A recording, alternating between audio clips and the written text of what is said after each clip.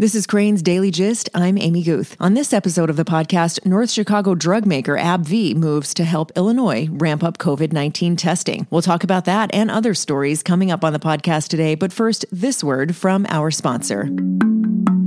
Your health and well-being are top of mind right now, and that includes your financial security. Wintrust Mortgage can help. They provide refinance solutions so you can take advantage of low rates to reduce payments, and they have the sophisticated technology to let you go through the process conveniently from home. Uncertainty can add stress to an already tense time. Rely on Wintrust Mortgage. Visit wintrustmortgage.com/refi. Wintrust Mortgage is a division of Barrington Bank and Trust Company, N.A., NMLS number 449042, Equal Housing Lender. Businesses looking for help in navigating the COVID-19 crisis should check out Small Business Lifeline, a new weekly podcast from Cranes. Every Thursday, the free Small Business Lifeline will offer expert advice and information on accessing needed resources during the crisis. Listen to Small Business Lifeline at chicagobusiness.com/SBL.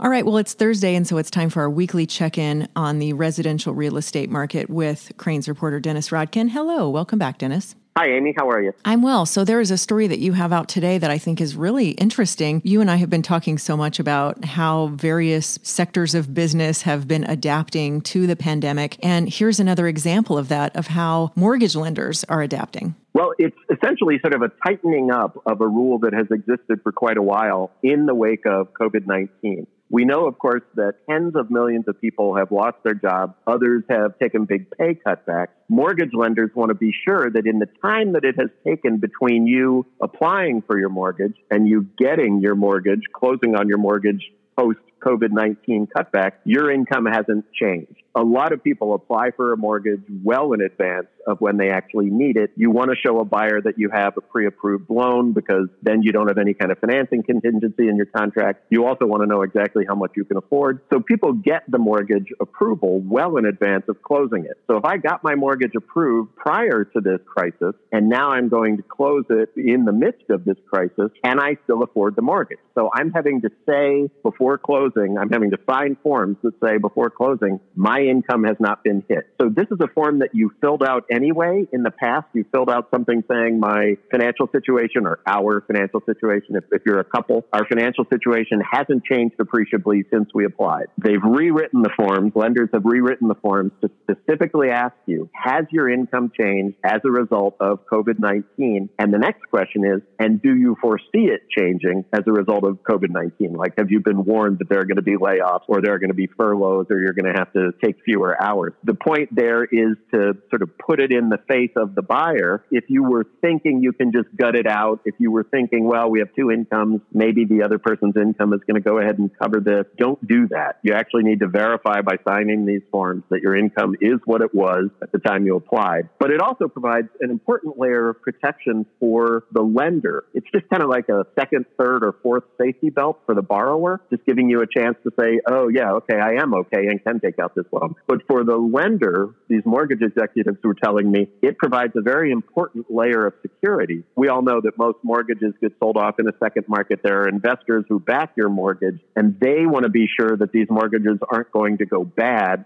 shortly after they buy them. In the last financial crisis, there were many people who had loans that were unsustainable. I got a loan without documentation. I got sort of a blind loan. I got very easy lending terms, got me into a house when I really couldn't afford it. Then comes the crisis. I lose the house. The loan crashes. The house goes into foreclosure. Lenders don't want that to happen again. So what they're saying is, tell me for sure that one, your income hasn't been hit, and two, it appears unlikely to be hit in the near future by COVID. And then I can verify to the investors, this is a loan that's going to be sustainable going forward. And in your reporting for this story, did you find examples of people kind of getting to the closing table and being confronted with that document and, oh, okay, actually, I can't go forward with this?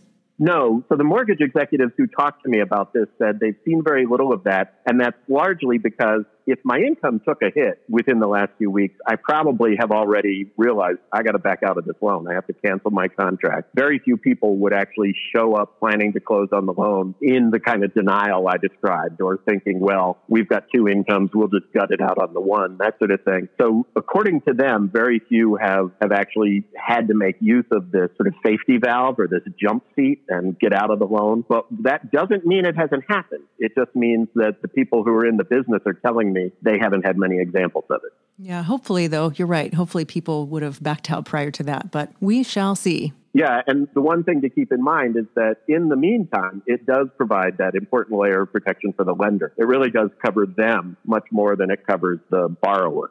Okay, I want to shift to another story that you wrote this week about home prices. We've talked so much about that, but what is the story that March revealed?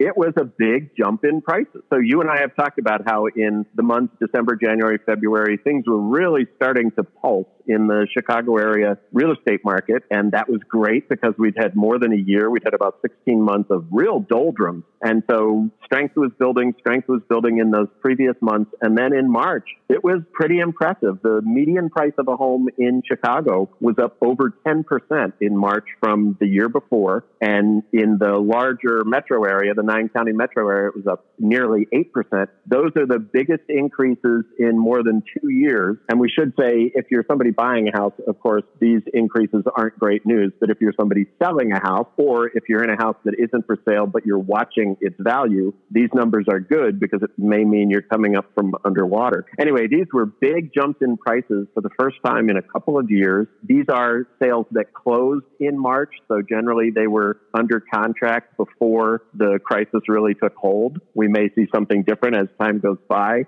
and the crisis really starts to hang its shadow over the market. But it was pretty good. Home sales were up, not nearly as much as prices were up, but they were just sort of continuing to increase, which also was a break from the past.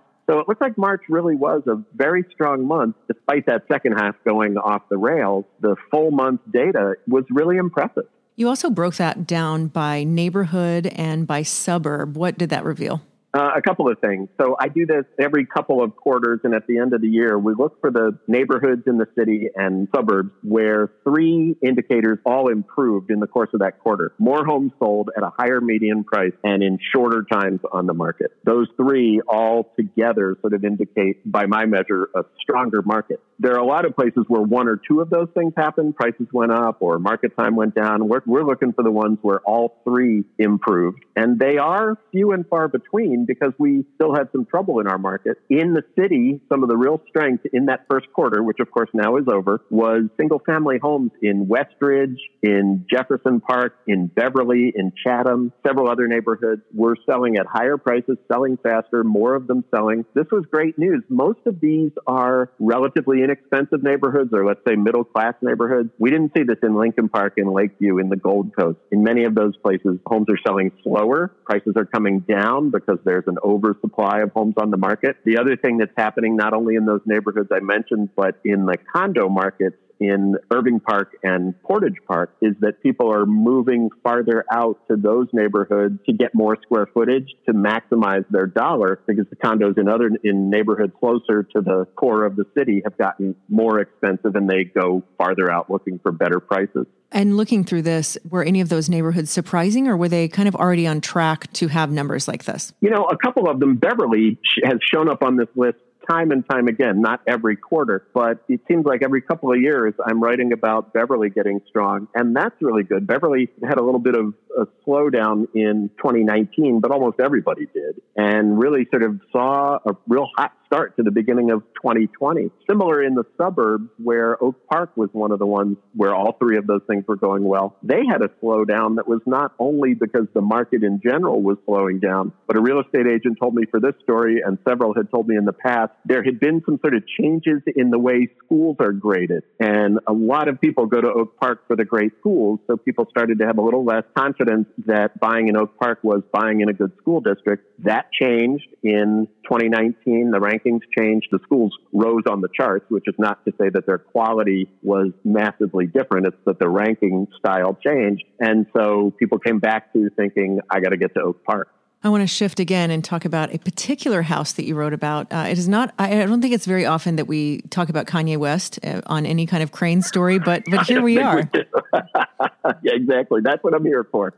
and yet here we are. There was a story that you wrote recently about Kanye West's childhood home, and it seems like it's been passed around a little bit lately. It has. Kanye West's mother, Donda, who is now deceased, owned the house until the early 2000s. Kanye grew up there from about the age of 7, not really clear when she bought it in the records, but he lived there for much of his childhood. It's thought of as Donda's house. So she sold it in the early 2000s. It went through some trouble. It was foreclosed. And a couple of years ago, an organization called Donda's House, run by Che Rhymefest Smith, who is a Chicagoan and a former collaborator of Kanye West, and also with Kanye West involved, bought the house, and they said they were going to turn it into an arts incubator. A lot of this was reported at the time by DNA Info, not by us. They were going to create an arts incubator with a Southside Music Museum, recording studios, really sort of a cultural center. A little while later, they announced, we're going to build that, but we have to tear down the house to do it. The cost of renovating the house is more than the cost of building new. So that's sort of where the trail ends, is that Rhymefest announced,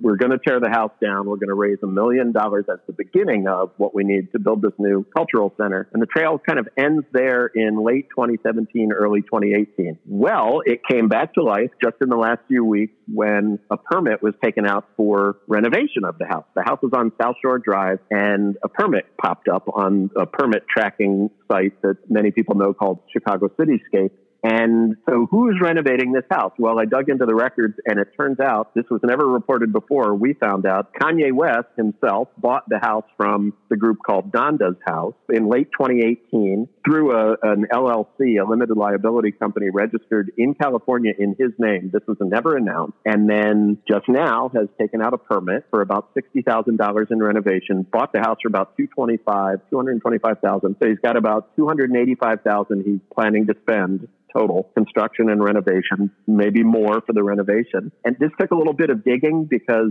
Kanye's name isn't attached to most of the entities, but if you go into the layers of the Secretary of State paperwork in California, you find that Kanye signed some documents related to this house. He is the owner, again, of his childhood home. He is the renovator of his childhood home. What we don't know is what's he going to do with it. I called multiple people, his agent, his publicist, the lawyer to run this limited liability, or in whose office this limited liability company is headquartered. Nobody would tell me anything. So the question is he going to renovate it and turn it into a rental house? Is he going to renovate it and sell it, put it back into condition? It's been empty, as far as we know, for about 10 years. Is he going to renovate it to put it back up for sale? Is he going to put a museum in there? We have no idea, but what we do know is that he's the current owner and renovator of this house on South Shore Drive. Again, it is not often that Kanye West pops up on the residential real estate beat in Chicago, but here we are. So we will. There we go. Well, it'll be interesting to see if he continues with that initial plan of an arts incubator or something like that, or if he makes it residential. You know, I was a little surprised that, so again, nobody would talk to me before the story came out. I was a little surprised that they then didn't get in touch with us and say, oh, here's what we're going to do. Because, I mean, it's not like Kanye West needs more publicity. He's got a lot of it, but here's something he's doing that might be very beneficial to his childhood neighborhood. I was sort of surprised that they didn't call and say, oh, we're going to do the following with it. Well, when they do call, I want to hear about it first. All right. Well, thanks so much, Dennis. Have a good one. Thanks, Amy. Coming up, Mayor Lightfoot proposes an anti-retaliation law to protect workers during COVID-19. More about that story and others right after this word from our sponsor. Crane's Daily Gist is brought to you by Barnes & Thornburg, a national law firm that believes in providing uncommon value for clients who shape our everyday lives. Barnes & Thornburg, at the heart of business in Chicago, across the nation, and around the world. Online at btlaw.com. For a daily roundup of stories about how the coronavirus outbreak is affecting businesses and the economy, sign up for our free newsletter at chicagobusiness.com/coronavirus update. That's all one word, coronavirus update. Also, the paywall has been dropped for all coronavirus stories at chicagobusiness.com, but we encourage you to consider subscribing to support our journalism. And if you receive Cranes in print at the office and you're missing it while you're working from home, know that you can always access the electronic edition anytime at chicagobusiness.com/digital edition. Looking to today's stories, North Chicago drug maker AbbVie has shifted its operations to help Illinois test more people for COVID-19. Cranes has learned that the company is donating about 40,000 units of viral transport media, or VTM, per week to the Illinois Department of Public Health. The material is essential for COVID-19 testing because it maintains specimens until a lab can process them. Governor Pritzker has said that obtaining VTM, swabs, and other raw materials needed for testing has been particularly challenging, but he said last week that universities and vendors have committed to providing necessary items to get Illinois closer to its goal of performing 10,000 tests a day. AbbVie's also transformed one of its own labs to run tests for vulnerable patients, such as people without insurance, and has also donated $35 million to fund 20 international Medical Corps field hospital units, including 2 here in Chicago. The company's also announced that it's partnering with health authorities and institutions around the world to test whether its HIV drug, Kaletra, is effective in treating COVID-19. It donated a supply of the drug to Chinese health authorities in late January for use as an experimental treatment option.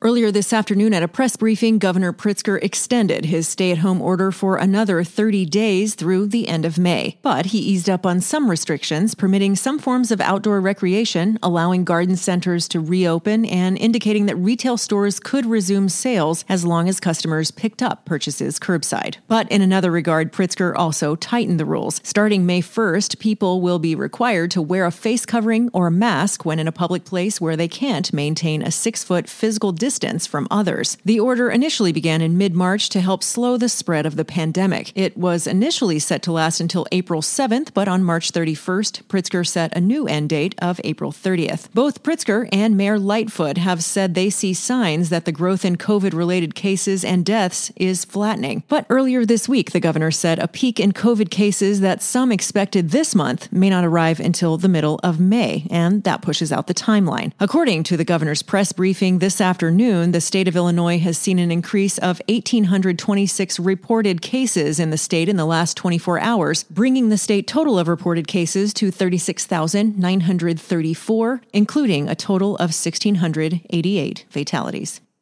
The Labor Department reported earlier today that another 4.4 million jobless claims were filed in the U.S. last week, pushing the total over the last 5 weeks to 26.5 million. Most states continued to see initial claims drop on an unadjusted basis, and several states did report decreases in layoffs for the week prior, both signs that job losses could be somewhat slowing. And government aid to small businesses could spur some employers to restore jobs in the months ahead. Governor Pritzker said yesterday that the state has seen a big improvement in handling millions more online filings and calls after recent boosts in capacity.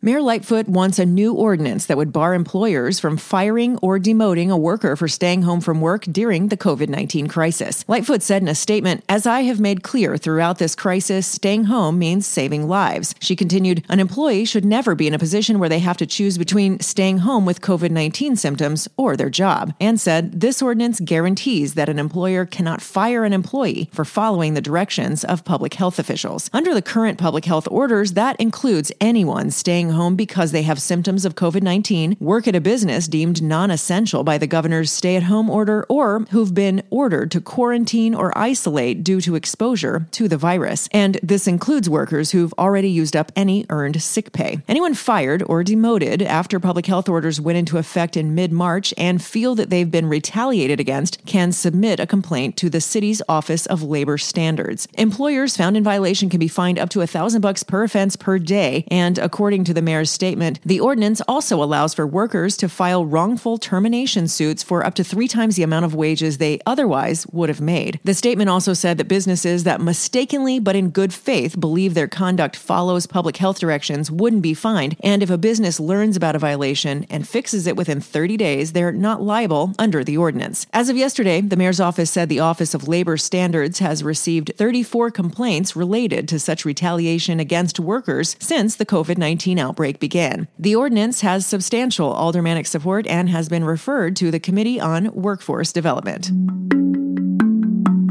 A Until next week, that's all for Crane's Daily Gist. Special thanks to producer Haima Black, as well as to today's guest, Dennis Rodkin. Be sure to subscribe to the podcast on iTunes, Spotify, and Stitcher, and find hashtag Crane's Daily Gist on Twitter, Facebook, and LinkedIn. And let's continue talking there about these and other business stories most on your mind. Thanks so much for listening. Take good care, and I'll meet you right back here next week.